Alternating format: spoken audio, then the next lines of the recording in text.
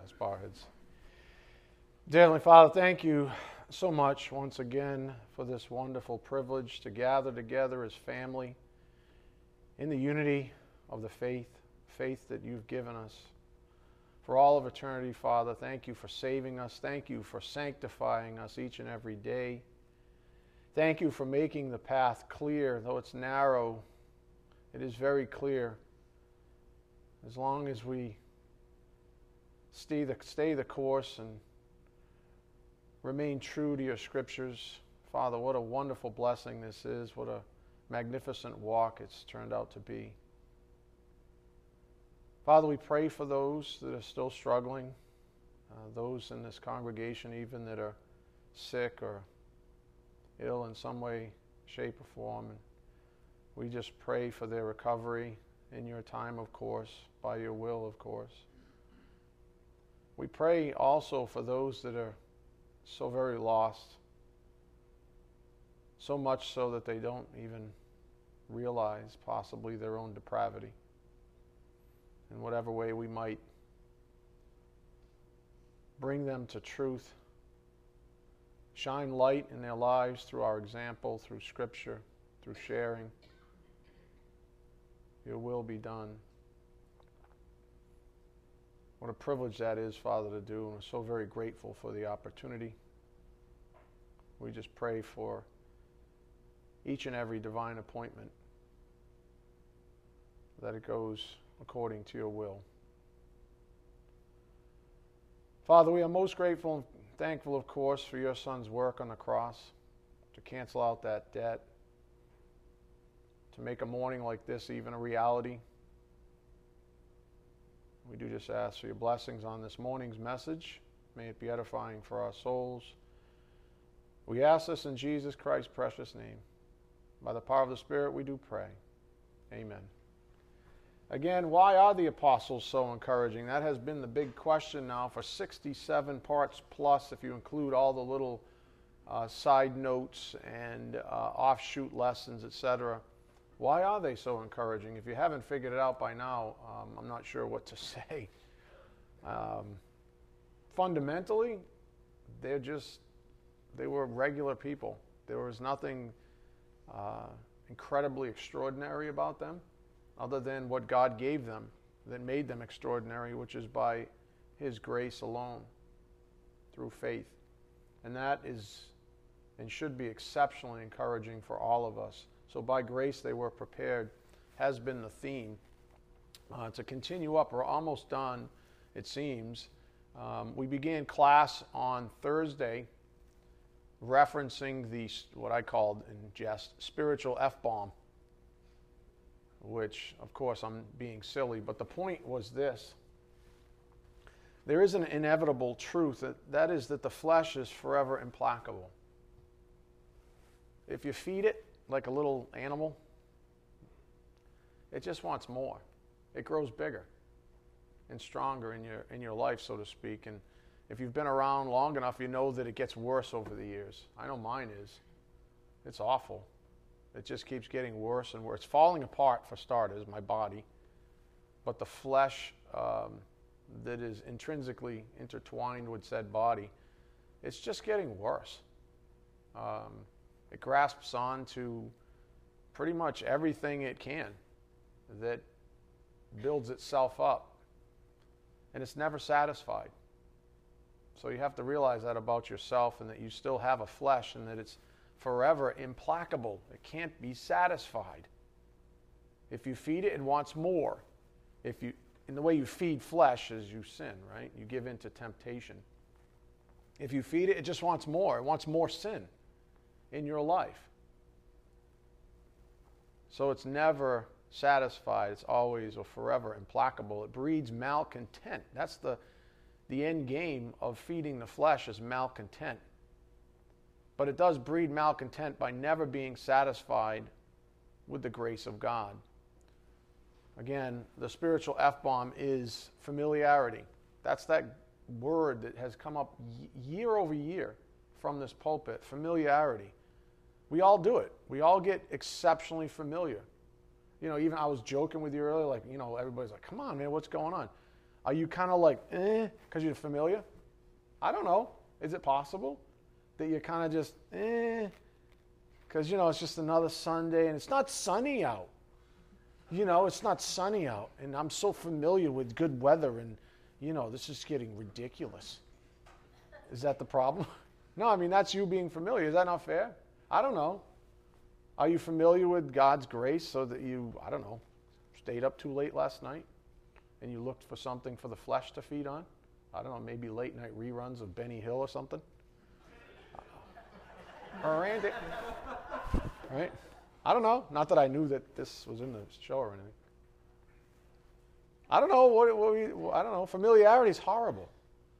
If you get familiar with the grace in your life, that's literally like signing a check over to the kingdom of darkness.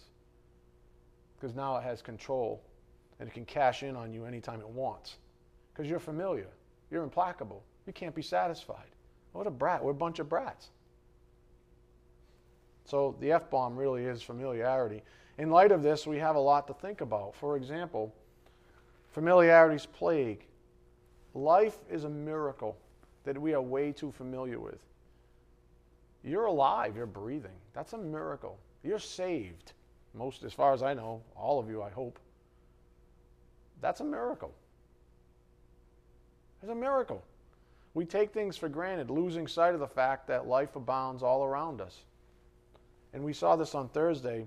For example, when's the last time you read the likes of 1 Peter 3:18? I'll give it to you in a moment. And really took the time to step back and be blown away by it. When's the last time you were blown away by even one verse in the Bible? And why wouldn't you be every single time? Why wouldn't you be increasingly so? Why does it decrease? Why is it the more we read something, the more familiar we get with it, the less impact it tends to have? Unless the Holy Spirit snaps us in the forehead and says, wake up. This is the precious bread of life. You're reading it. It's what sustains you. When's the last time you were blown away by it? Instead of a steak at Capital Grill or something like that. Do you know what I'm getting at? Or a bottle of wine. This is, you're like doing this number. When's the last time you did that with the Word of God? Seriously. When's the last time you had such discerning taste for Holy Scripture, for the bread of life? Most of you really do spend more time with your drink and spending more time relishing things that really are feeding the flesh. For reference sake, again, when's the last time you let something like this just blow your mind? 1 Peter 3:18, for Christ also died for sins once for all. Mind-blowing. The just for the unjust. More so that he might bring us to God. Booyah! I'm serious. Why is that not mind-blowing? Think about that. You were way over there. Impossible for you to come to God except through Christ. So Christ became man for you. Why does that not blow you away? Having put to death the flesh, or having been put to death in the flesh, but made alive in the Spirit. How about that? That is mind-blowing. That's a miracle that you are reborn. And yet we spend more time spinning our little flutes, discerning the tastes of what? Earthly things? This gives us the baseline perspective that we need on the topic of power even. As that verse on the board, to me, just screams power. None of that's possible by man. That's all God's good work, amen? And it's incredibly powerful.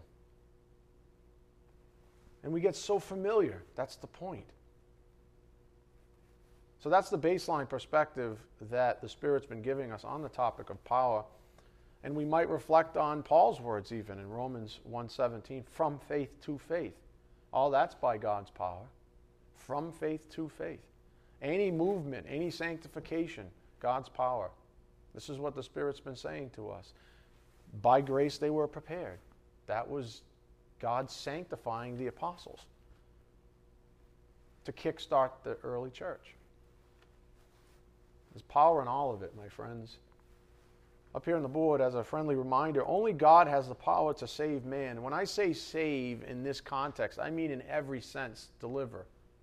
Not just save him, but deliver him in every sense of the word. Save him. Deliver him. Only God has that power. Man does not save man, not himself nor others, by, quote, doing this or that. That's religion, etc. That's what the flesh wants. That's how you feed the flesh. Tell the flesh it has the power. Man does not save man. It doesn't matter what man supposes or invents. In fact, up here on the board, the truth never changes just because a person denies it even. The past couple of weeks have been wrought with some discussion over religion in the area, even this geographic location. The ways that a certain religion has undermined the gospel itself and then led so many astray. And so many of them deny the truth. And it's, if you've looked at the I almost said temperature, but the nature of the blogs lately, that's a battle that's being fought behind the scenes. Do you understand? That's a battle that the Spirit's using a different form of grace to your benefit to fight certain things behind the scenes. As we noted on Thursday, the moment we begin speculating about the holy God of the universe, we are cursed with the opposite of all the blessings he has designed for us to enjoy. In other words, if you want to lose the things that are meant to bring you joy in your life, start questioning the veracity of this, the truth. Start plucking. That's how it starts, isn't it? Well, I kind of don't like that verse so much. So let me find some obscure or maybe mainstream even commentary that says, "Oh, this verse means this, something totally different." This, there's all kinds of teaching going on out there that's undermining so much of what's being taught properly from pulpits like this, and it always starts with an attack on the Bible. Things like peace and contentment, character, hope, perseverance, even love. These are the great fatalities in the life of the doubter. Those are the great fatalities. Peace, contentment, character, hope, perseverance, and then the great one, love. What did the Bible says? I got this against you. You lost your first love. How do you lose sight of your first love? The F-bomb. You become familiar with them.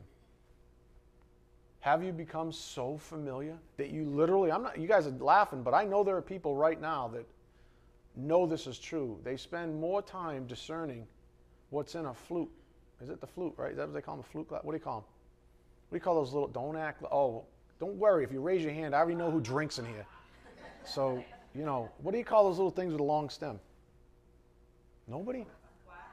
No, there's a better name for it. You guys are such hicks. I only use grogs, or what do you call those things, those grog things? Anybody? Growl, I only use growlers. Thanks, yeah. Now we know. I only use, I'm serious. Most people spend more time discerning things that have really nothing to do with what God's trying to do in terms of their sanctification than they do on relishing and giving gratitude for the one who saved them. And it's because of that. It's because of that very reason that misery seeps into their lives. Their relationships stink, first starting with God through Christ because they've abandoned it. They've lost their first love. And then any relationship that's supposed to meet others, let's say like in a married situation, you're supposed to meet your spouse at Christ. If you've lost Christ's hand, where are you meeting then?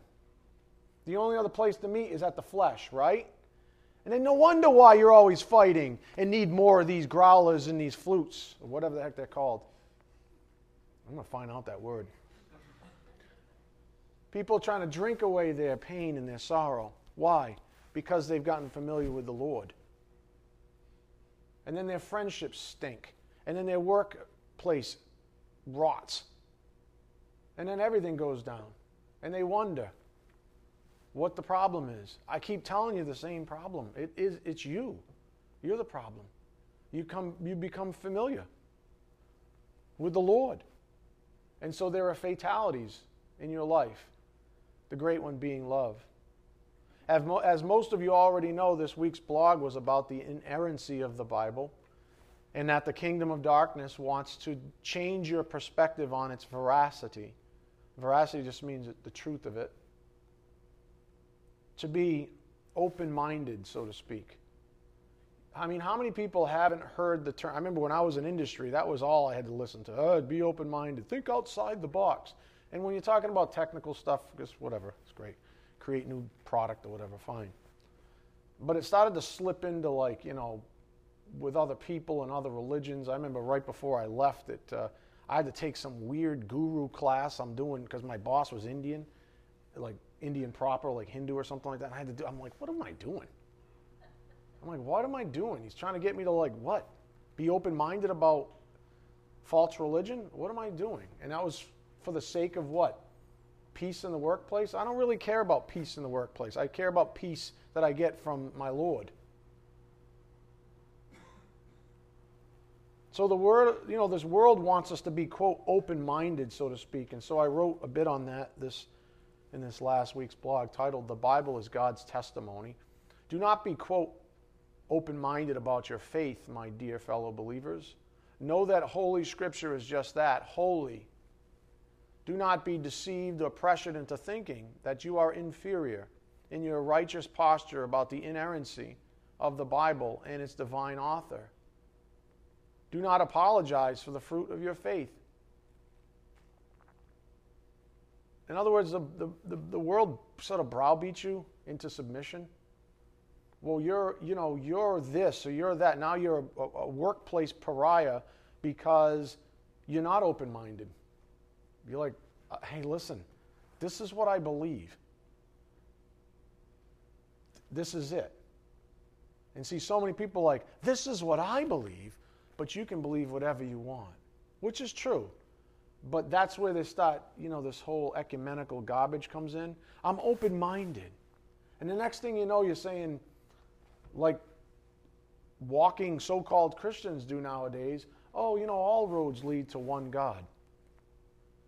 Can't we all just get along? That's being open-minded, right? That's what the world wants. Be open-minded. That religion, they're good people. And they're good people.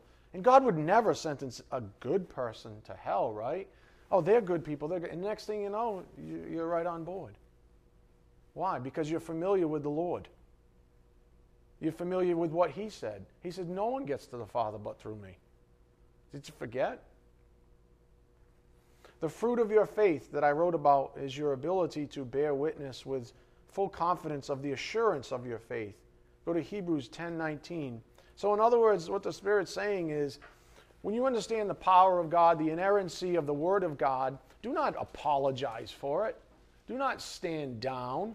You're supposed to be a soldier for Christ. What kind of soldier are you if you put your weapon down, which is the Word of God? Hebrews 10:19. The Bible says, put on the full armor of God. Why? So you can protect yourself from the evil one. Hebrews 10:19. Therefore, brethren, since we have confidence to enter the holy place by the blood of Jesus, by a new and living way which He inaugurated for us through the veil, that is, His flesh, and since we have a great priest over the house of God, let us draw near with a sincere heart in full assurance of faith, having our hearts sprinkled clean from an evil conscience and our bodies washed with pure water. Let us hold fast the confession of our hope without wavering, for He who promised is faithful.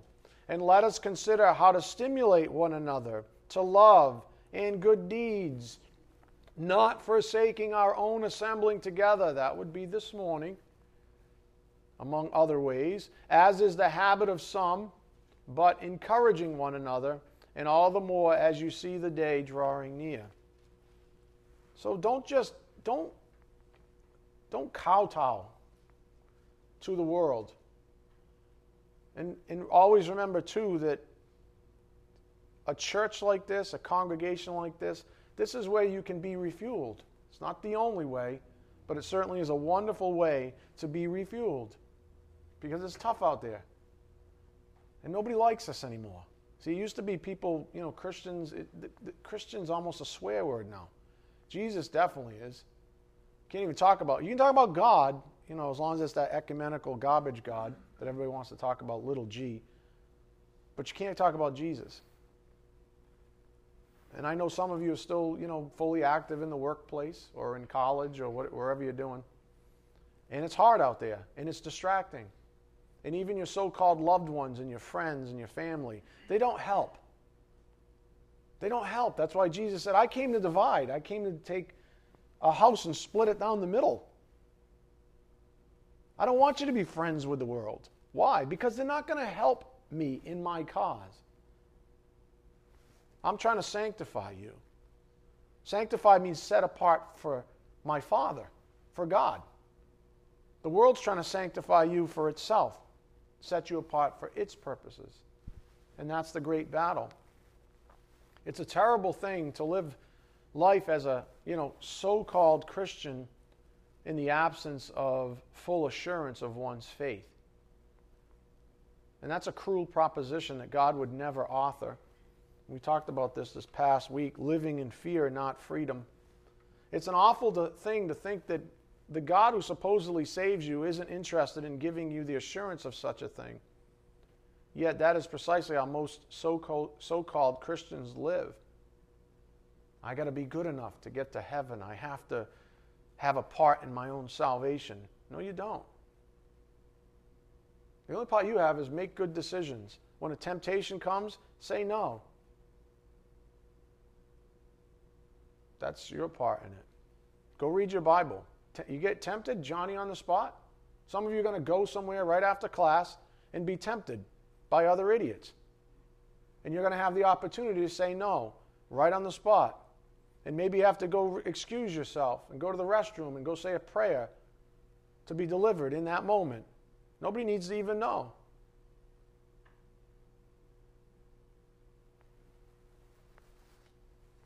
Most so-called Christians are living, cockeyed, outside of God's will for their life. If they're even saved, familiar with the Lord. Here's what God offers. It's called true faith. Go to Hebrews 11:1. Hebrews 11:1.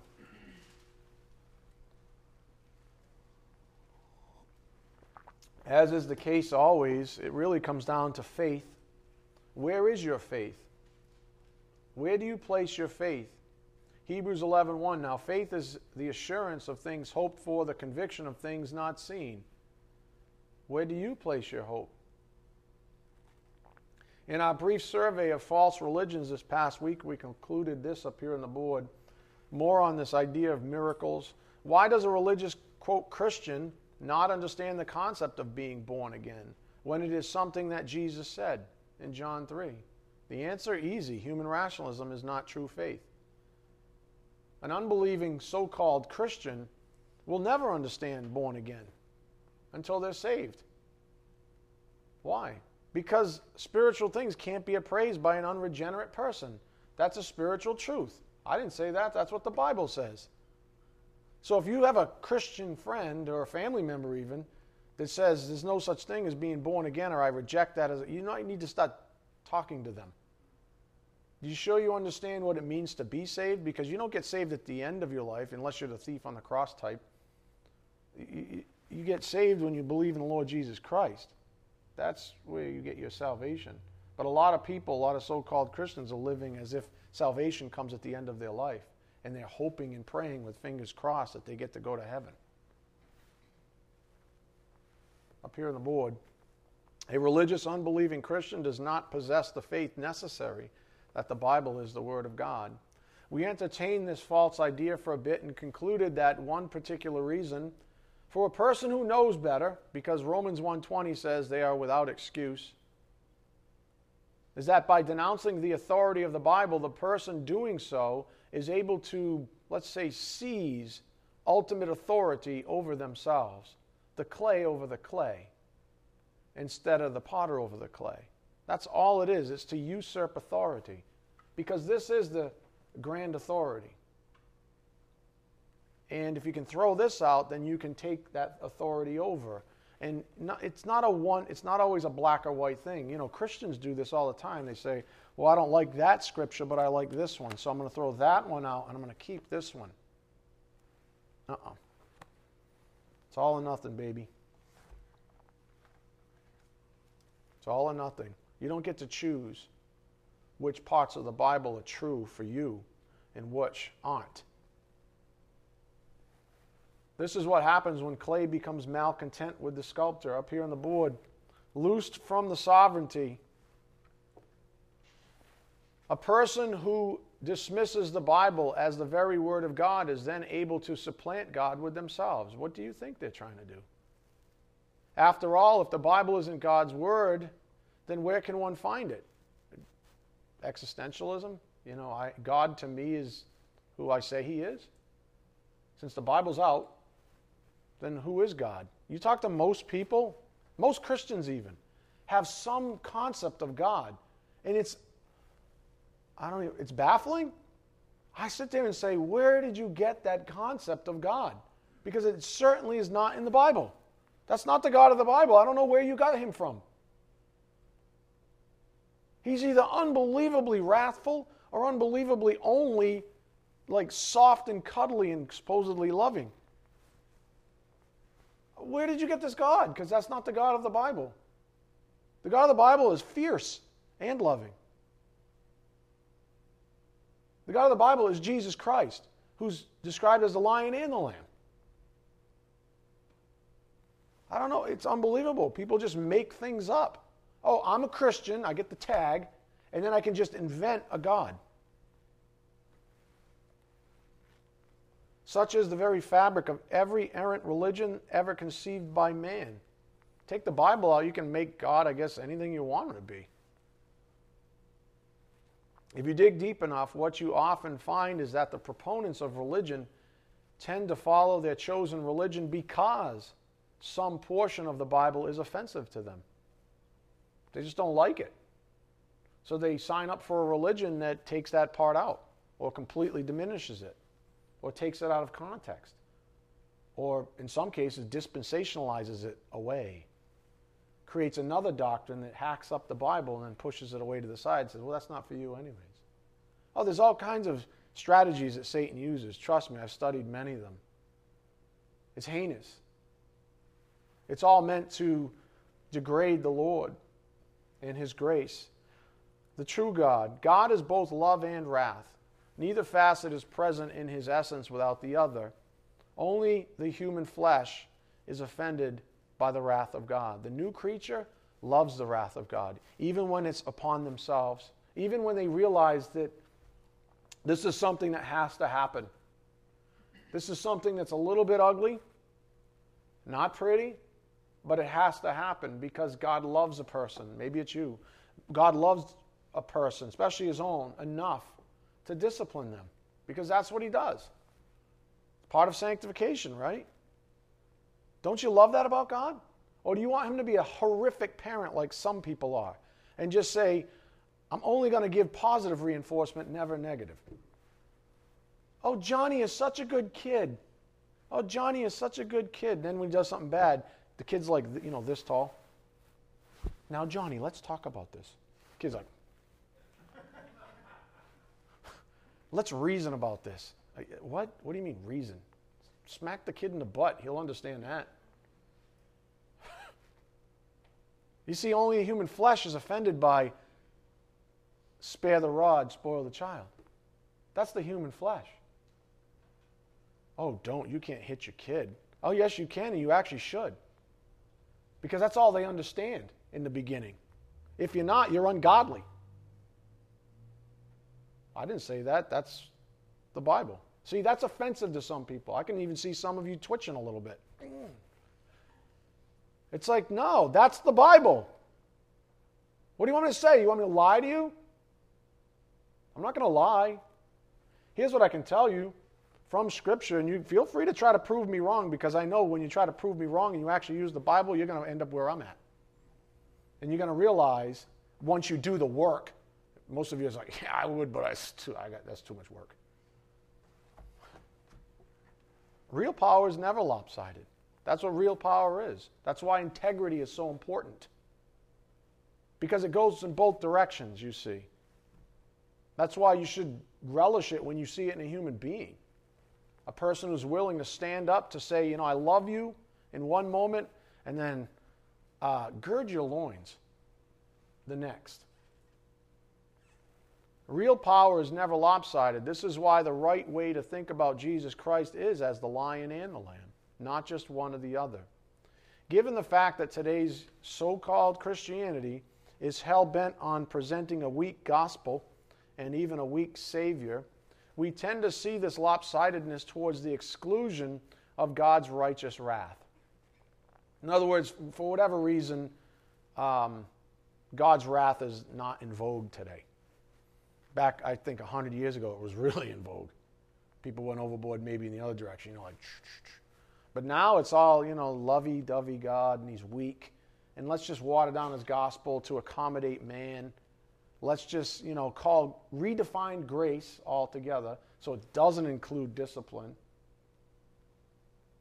Let's take all the fundamental parts of what makes God sovereign and function in integrity out, so that we can end up with some weak, pathetic, emasculated God with this scrawny, puny, pathetic, so-called Savior hanging like a noodle off the cross.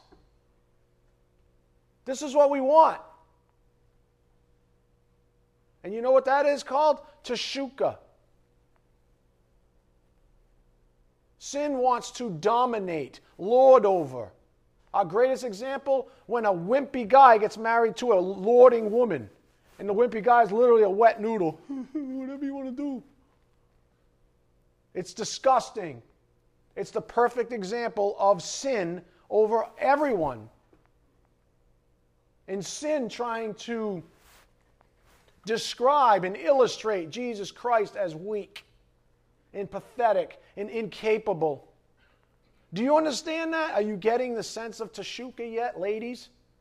Gentlemen? Are you getting it yet? That's how grotesque it is. It seems today's, quote, discerning Christian demands that God be less harsh than the Bible says He is. They demand that He portray Himself as benevolent only, I guess, in the area of positive reinforcement, and they demand that He essentially be emasculated, stripped of His absolute authority to discipline as well as coddle. Because that's what love does. Whatever's appropriate for the situation, that's what love does. That's called integrity. You see, a weak person will never do both. They'll cling to one or the other. It's true. You're just as pathetically weak if you're pounding on people 24/7 and never actually expressing any form of love or care for them. That's weak too. That's the chest-beating moron. The truth is simple. God breaks hearts. What do I mean? We are so sympathetic to broken hearts. What do I mean? I mean that there's a lot of fleshes out there that are getting crushed, and it's good. There's a lot of, all right, how is the human heart made? It's made awful. It's deceitful. So says the Bible. It's wretched. So says the Bible. So don't you want that thing broken? Isn't it a good thing when that thing's broken and crumbled to pieces?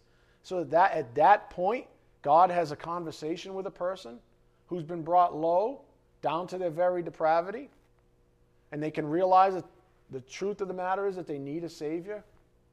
Isn't that a good thing? God breaks hearts. That's a very good thing. But yet, we're so sympathetic to broken hearts. Oh, look at them. Oh, they're so pathetic. Oh, come here, sweetie, come here. You're such a good boy. I think you missed a couple of blogs ago. You're such a good little girl. Not really. Not the way they were born. Maybe if they're born again, which doesn't happen when they're little. Hate to say it, parents. I know every parent's like, I want my kid to be born again when they're like 6. Sorry. Don't understand depravity at that point. But we're so sympathetic to broken hearts, aren't we? That's part of the play. Don't you get it? He's playing you. Just consider the number of songs written about the topic. God has no problem breaking man's heart, for his heart is wretched by nature. The very best thing God can do for man is to break his heart. While at face value that sounds awful, it's actually quite gracious. I want God to break an unbeliever's heart. And if he wants to use me as an instrument, then so be it. If he wants to use you as an instrument, then so be it. You don't have to pound on someone to break their heart. You only have to give them the truth about themselves. You just have to be a waiter. This is what the Bible says. For some additional perspective on God breaking hearts, a broken heart isn't always a bad thing. In fact, it's the first thing God does for an unbeliever in his salvation. It's the first, he has to do it. If you don't lose yourself, you can't get him. So said Jesus Christ. You have to deny yourself. How's that going to happen? If you're infatuated with yourself. If you like life the way it is as a sinner. How's that going to happen? If your heart's never been broken, so to speak. If we bring all this together, what we have is the starkness of the inerrant Bible, also known as the Word of God. Or as Paul referred to it, the word of life, up here on the board, Philippians 2:16, holding fast the word of life, so that in the day of Christ I will have reason to glory, because I did not run in vain, nor toil in vain. This is what we've learned about the word of life over the past few weeks. The word of God speaks often of its own power. And you know what? It doesn't apologize. You ever notice that? The word of God is in no way, no shade of apology whatsoever is ever seen in the Bible when it describes its own power. It's described always as absolute. Why? Because it is absolute. The Word of God speaks often of its own power and its abilities to sanctify whatever it is that God desires to set apart for His purposes. We ended on Thursday with the practical side of sanctification, a principle that has emerged in our studies several times now up here on the board. Anytime there's godly movement in our lives, under the power of the Word and the Spirit, we may rightly say that it is a part of our sanctification. For some of you, I said this on Thursday, for some of you, a year ago, I don't know what went on in your morning. I don't know what went on in your morning.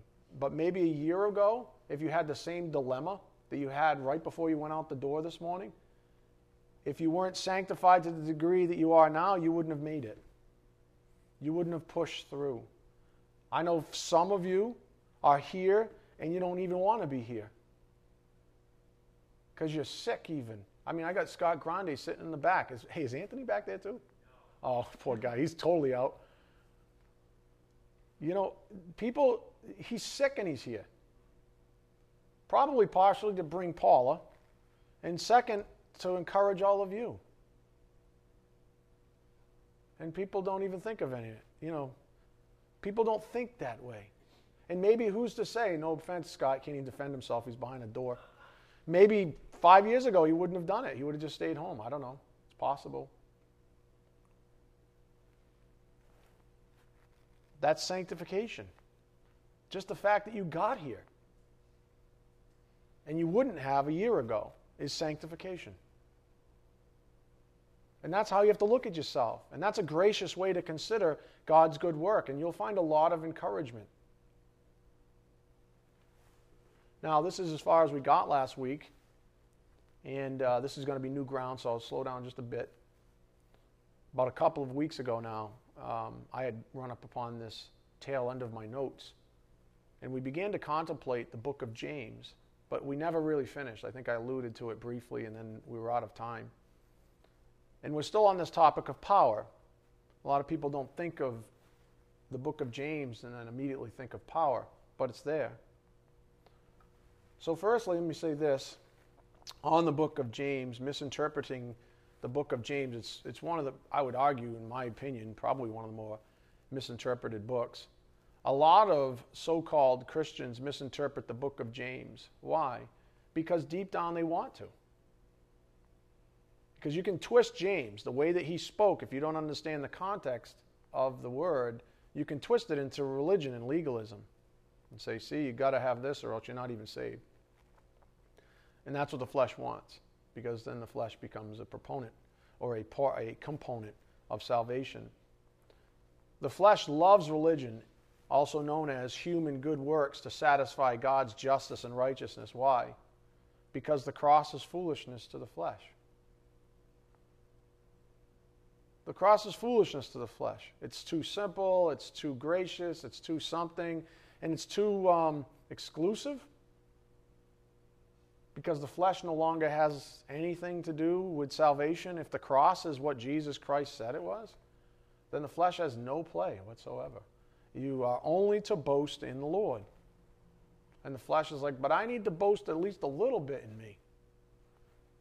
Well, that's not the gospel.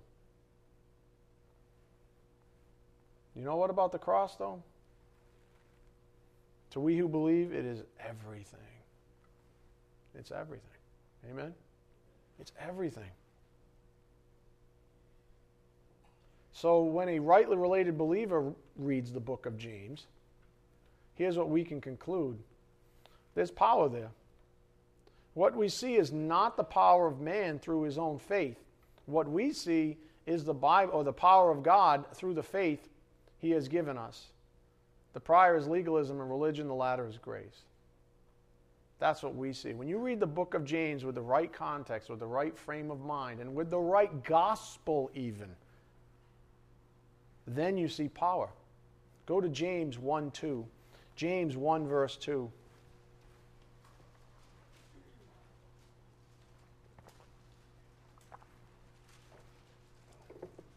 See, if you twist it, you see the power of man come alive. If you read it with proper perspective, you see the power of God come alive. James 1 verse 2.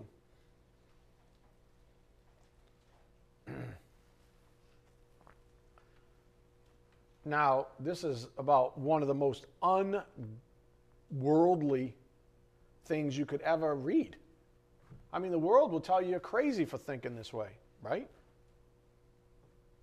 Consider it all joy, my brethren, when you encounter various trials. Really? Really? The world will tell you you're crazy for thinking that way. Knowing that the testing of your faith produces endurance, and let endurance have its perfect result, so that you may be perfect and complete, lacking in nothing. Sanctified, in other words. But if any of you lacks wisdom, let him ask of God, who gives to all generously and without reproach, and it will be given to him. But, as we've learned, he must ask in faith, without any doubting. For the one who doubts is like the surf of the sea, driven and tossed by the wind. For that man ought not to expect that he will receive anything from the Lord, being a double-minded man, unstable in all his ways. And that's how we began this morning.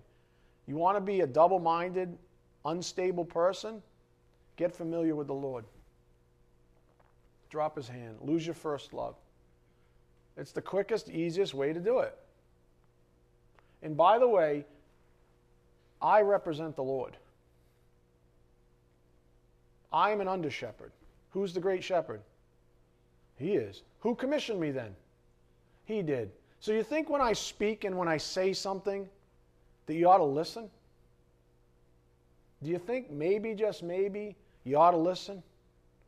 Maybe, just maybe, you should take all the grace that comes from this little church on a hill? Maybe, just maybe, I shouldn't have to remind grown-ups to read the blogs? Or be faithful? I mean, what is going on? I'm telling you what's going on. You're not listening, some of you. And we all go through bouts of it, right? So don't just go, oh yeah, he's totally talking about so-and-so right over there. No, I'm talking about all of you. I'm talking about myself. Whenever I get miserable, it's because I've lost sight of the Lord. And you know how it starts? My litmus test is I read my Bible less. That's my litmus test. I'll sit in my little recliner, have my green tea. And then there's like two things there, no kidding. I'm telling you the truth. You don't have to know this, but I'm going to tell you. There's my Kindle with the Bible on it, and then there's my iPad. And then my phone.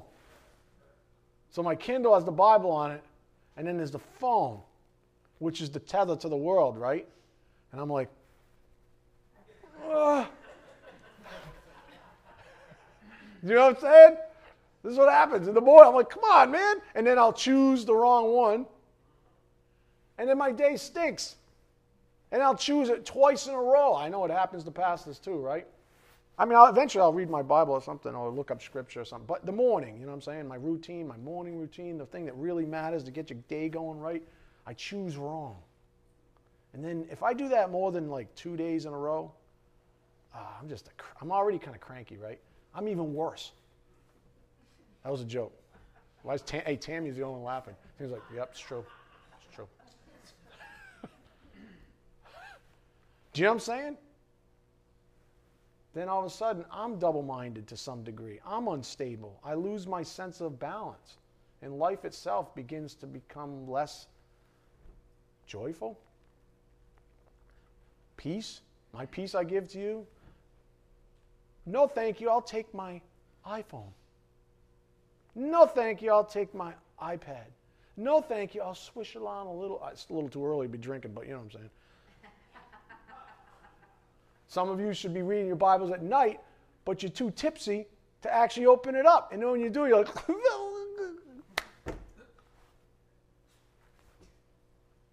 how do I know all these things? I have no idea.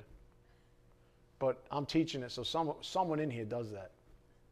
Goes to bed in a condition that the Bible would call probably dissipated. And they should be reading their Bible. They could be reading their Bible. They could be reading a blog. But they premeditated something else.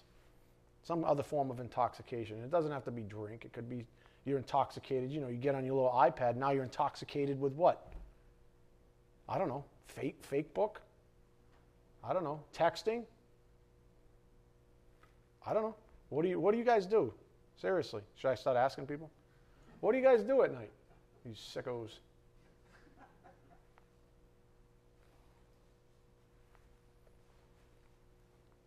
A faith in the wrong object is not powerful at all. You start having faith in other forms of false grace in your life. Now, there's no power to deliver you.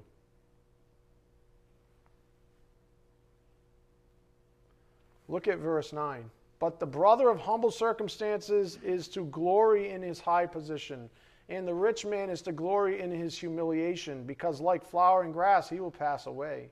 For the sun rises with a scorching wind and withers the grass, and its flower falls off, and the beauty of its appearance is destroyed. So too the rich man in the midst of his pursuits will fade away. Blessed is a man who perseveres under trial, for once he has been approved, he will receive the crown of life which the Lord has promised to those who love him. Let no one say when he is tempted, I am being tempted by God, for God cannot be tempted by evil, and he himself does not tempt anyone. But each one is tempted when he is carried away and enticed by his own lust. Then, when lust has conceived, it gives birth to sin. And when sin is accomplished, it brings forth death. And now you see the sort of shrinking, if you would, of the power source. Do not be deceived, my beloved brethren. Every good thing given and every perfect gift is from above, coming down from the Father of lights, with whom there is no variation or shifting shadow. In the exercise of his will, he brought us forth by the word of truth. That's real power, by the way. So that we would be a kind of first fruits among his creatures.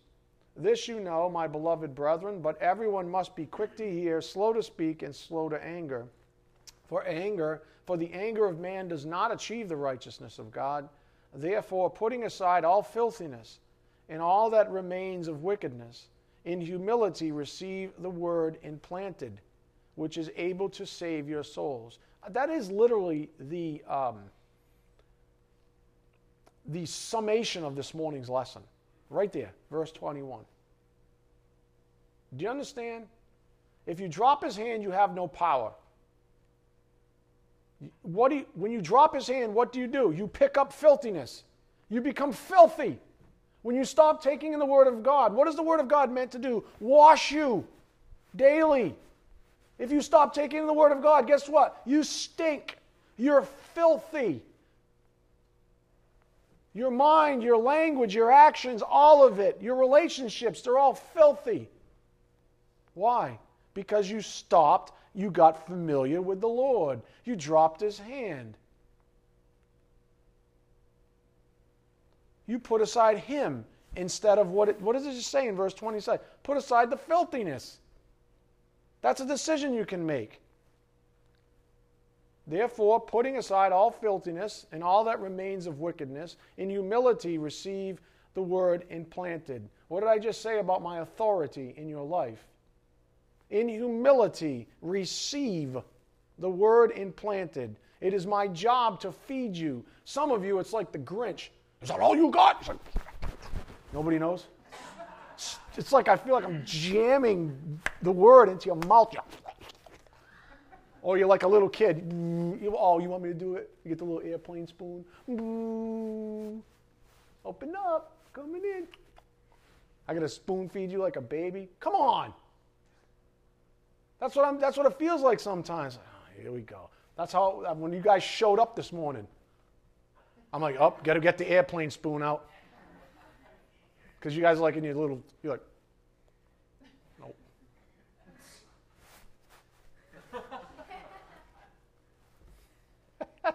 Some of you are like, come on, man, I'm like twice your age. Stop it. No disrespect. But that's what it's like as a shepherd sometimes. And I know I'm the authority, and I know I've been given this gift to feed you. That's what I'm trying to do. I'm trying to feed you the truth. I want you to put aside all the filthiness. I want you to humbly receive the word implanted. That's what's able to save, deliver your souls. That has power. Without nourishment, you're powerless. You're emaciated. You don't have any strength. That's the whole point. You got to eat. That's able to save your souls. God uses the word implanted not only to save us from the penalty of sin, but also from the power of sin. If you're saved, you've already been saved from the penalty of sin. But you know what? You still have to deal with the power of sin because you still have a flesh. Ultimately, from the very presence of sin. But as of now, the power of sin still exists. It's why you still sin. So God uses the word implanted not only to save us from the penalty of sin, but also from the power of sin. He uses it not only to save us from damnation, but also from damage in this life. That's what he's trying to do. Stop sticking your finger in the light socket. Haven't you learned? Nope. Yeah, it still hurts, doesn't it? It still hurts when you're stupid. You guys did that in unison. That was pretty cool. Verse 21, again, therefore, putting aside all filthiness and all that remains of wickedness, in humility receive the word implanted, which is able to save your souls. But prove yourselves. You ready? Here's the call to action even. Doers of the word, not merely hearers who delude themselves. A doer has power. When's the last time you ever tried to do something without any power? It doesn't work. Pick that up. Don't work. I got to pick it up. You know what I'm saying? This massive bicep just picked up that Bible. There's got to be power. Right? We already saw, basically human power is impotent. It can't do anything. It's dead. Dead things don't animate. It'll lie to you, and you'll do ungodly things, but in terms of good things, doing anything good, you need his power. Prove yourselves doers of the word, and not merely hearers who delude themselves. Verse 23, for if anyone is a hearer of the word and not a doer, he's like a man who looks at his natural face in the mirror. For once he has looked at himself and gone away, he has immediately forgotten what kind of person he was. But one who looks intently at the perfect law, the law of liberty, and abides by it, not having become a forgetful hearer, but an effectual doer. Remember, you're free to think well, free to do correctly, not free. Do not take the opportunity to make it an opportunity for the flesh, as says the word. This man will be blessed. You see, I started class with this. This person, this man will be blessed in what he does. Look at, go to James 2:14. Jump forward a little bit. James 2:14. And this is the one where the religious people go crazy. What is it? What use is it, my brethren, if someone says he has faith, but he has no works? In other words, if it's impotent. If that person's faith is impotent. There's no work because there's no power. We already decided to be able to do work, to do anything, there has to be a power source. So if you have no works, and I'm not talking about doing works under the wrong, you know what I'm saying. If there's no work, then can you possibly say that you actually have any real faith? No, because Jesus Christ said a tree will bear fruit after its own kind. It doesn't bear fruit after a good tree, good fruit, a bad tree, bad fruit. That's the parable of the soils even. Do you understand? What use is it, my brethren, if someone says he has faith but he has no works? Can that faith save him? If a brother or sister is without clothing and in need of daily food, and one of you says to them, go in peace, be warmed and be filled. Sounds like the right thing to say, doesn't it? Sounds like when someone's like, oh yeah, I'll pray for you. It's like almost like a departing, I don't know, what's the opposite of a salutation? What do you call that? You guys are a big help this morning. Right? When you depart from somebody, it's almost like, okay, I'll pray for you. I'll pray for you.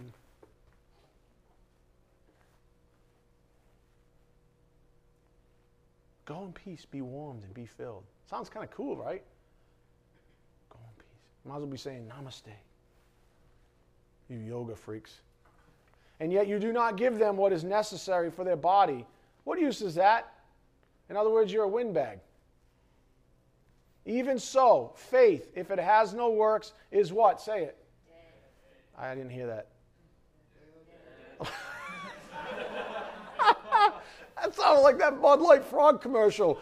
Remember that?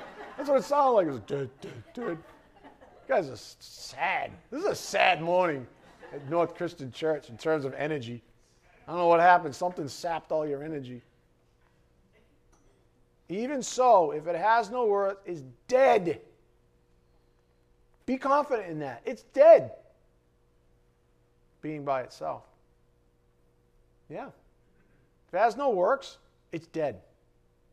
That's why I have no problem teaching that true believers have works.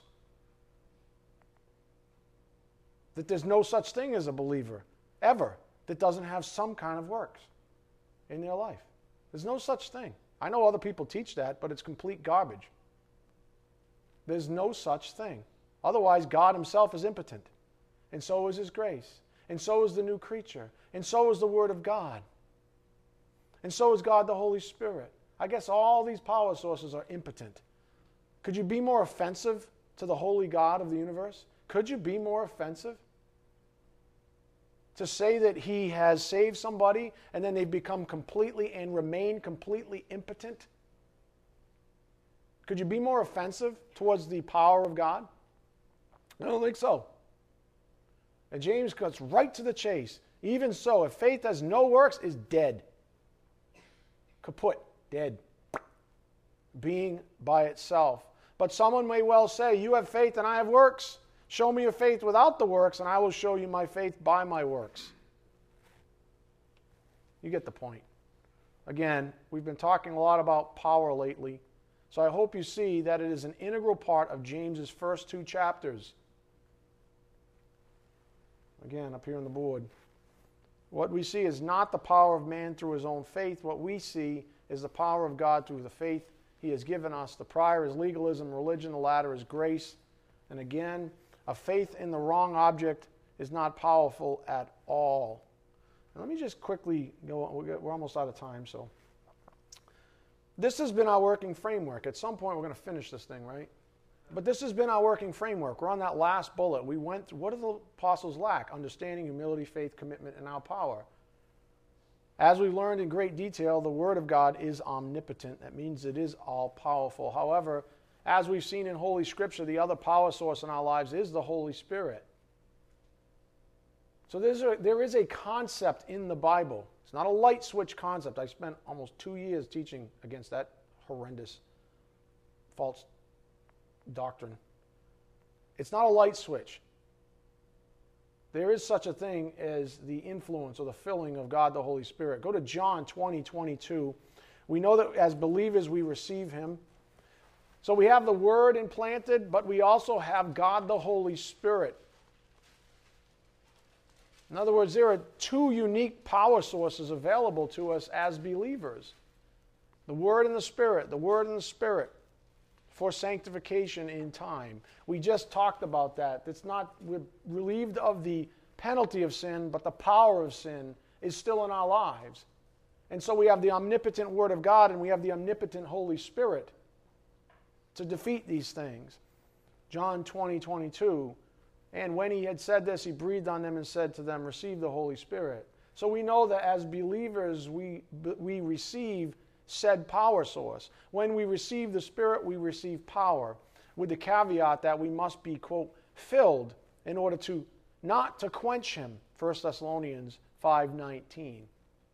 In other words, we can say no to his influence. We can say no to his prodding. We can say no to his prodding in our good conscience. What does that mean? We sin. To him who knows the right thing to do and doesn't do it, what? Sin. Guess who's right there going, this is a bad idea. Just saying, this is a bad idea. And you know it because you have this in your soul, and you know it is a bad idea, and he's knocking the whole time. And you're like, nope, and then you give birth to sin. That's how it goes. When we receive the Spirit, we receive power.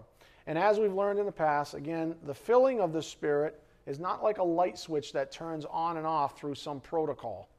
Filling implies influence over. That's what it means to be filled. What we need to focus on is that his power is always available.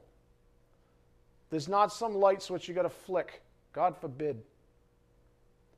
God, the Holy Spirit, does not disappear for a time because you sinned. He's knocking, saying, would you confess it with me? Would you understand what you just did? Let's get to the bottom of this thing so we can move on.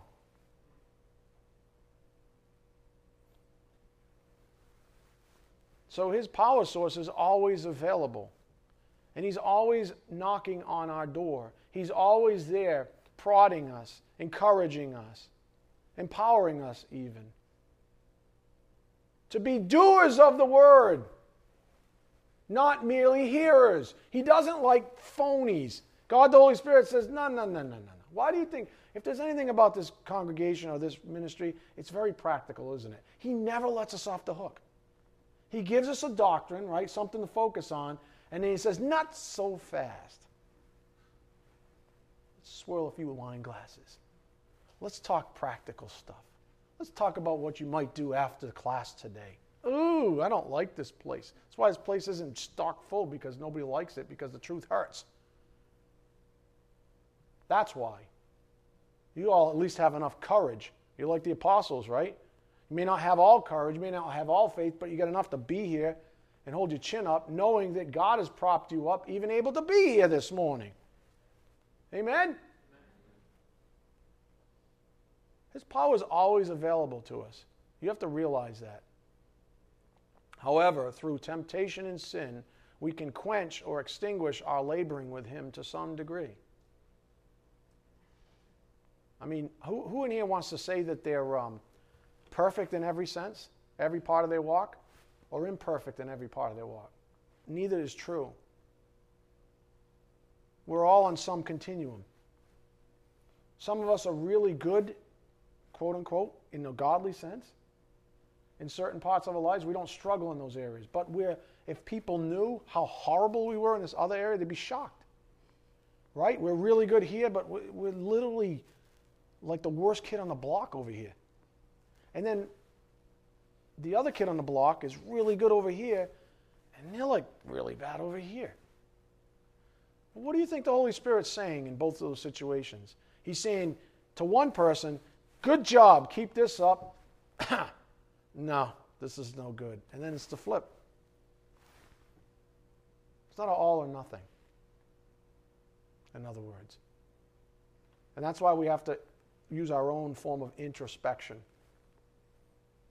We have to tap the Word. We have to tap God the Holy Spirit. We have to listen to our good conscience in the process. That's why I could never, people ask me, sometimes they ask me questions, I'm like, my only answer is pray. I can't tell you what to do in this situation. I really can't. I know what I would do, but if I tell you what I would do, that's probably what you're going to do because you respect me, maybe. But I don't want you to do what I would do. I want you to do what you should do. So you need to pray to God and let the Holy Spirit guide you, because His power is no more powerful in my life than it is in yours. I mean, we're not talking about areas of discernment. You know what I'm saying. In your life.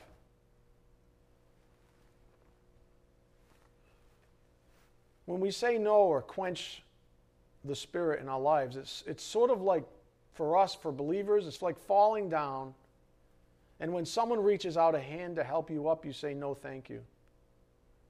And you get up under your own power, or attempt to anyways. We say no. I'll take this from here. Again, a saved person receives the Holy Spirit as a power source. Go quickly to Acts 1:8, and then I'll close.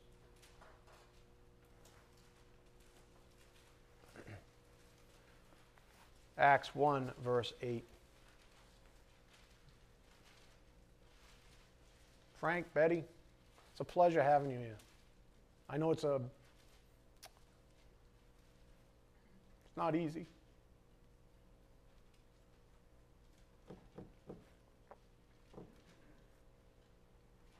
Take your time.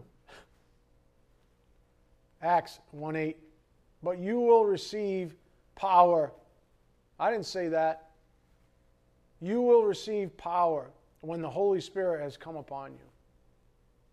That's not Pastor Ed, that's real power. And you shall be my witnesses, both in Jerusalem and in all Judea and Samaria, and even to the remotest part of the earth. Let me leave you with some big picture wisdom before I blow up here. Big picture. Okay, everybody just sort of go, big picture. We're left on earth after we're saved to spread the gospel, right? If you haven't figured that out, you need to go back a couple of years, start over. It's why we call it the Great Commission. It's why you're still here. I know, you think it's about your kids or your grandkids, and it's so wonderful. I'm not saying that these things aren't good, but the reality is that that's why you're really here.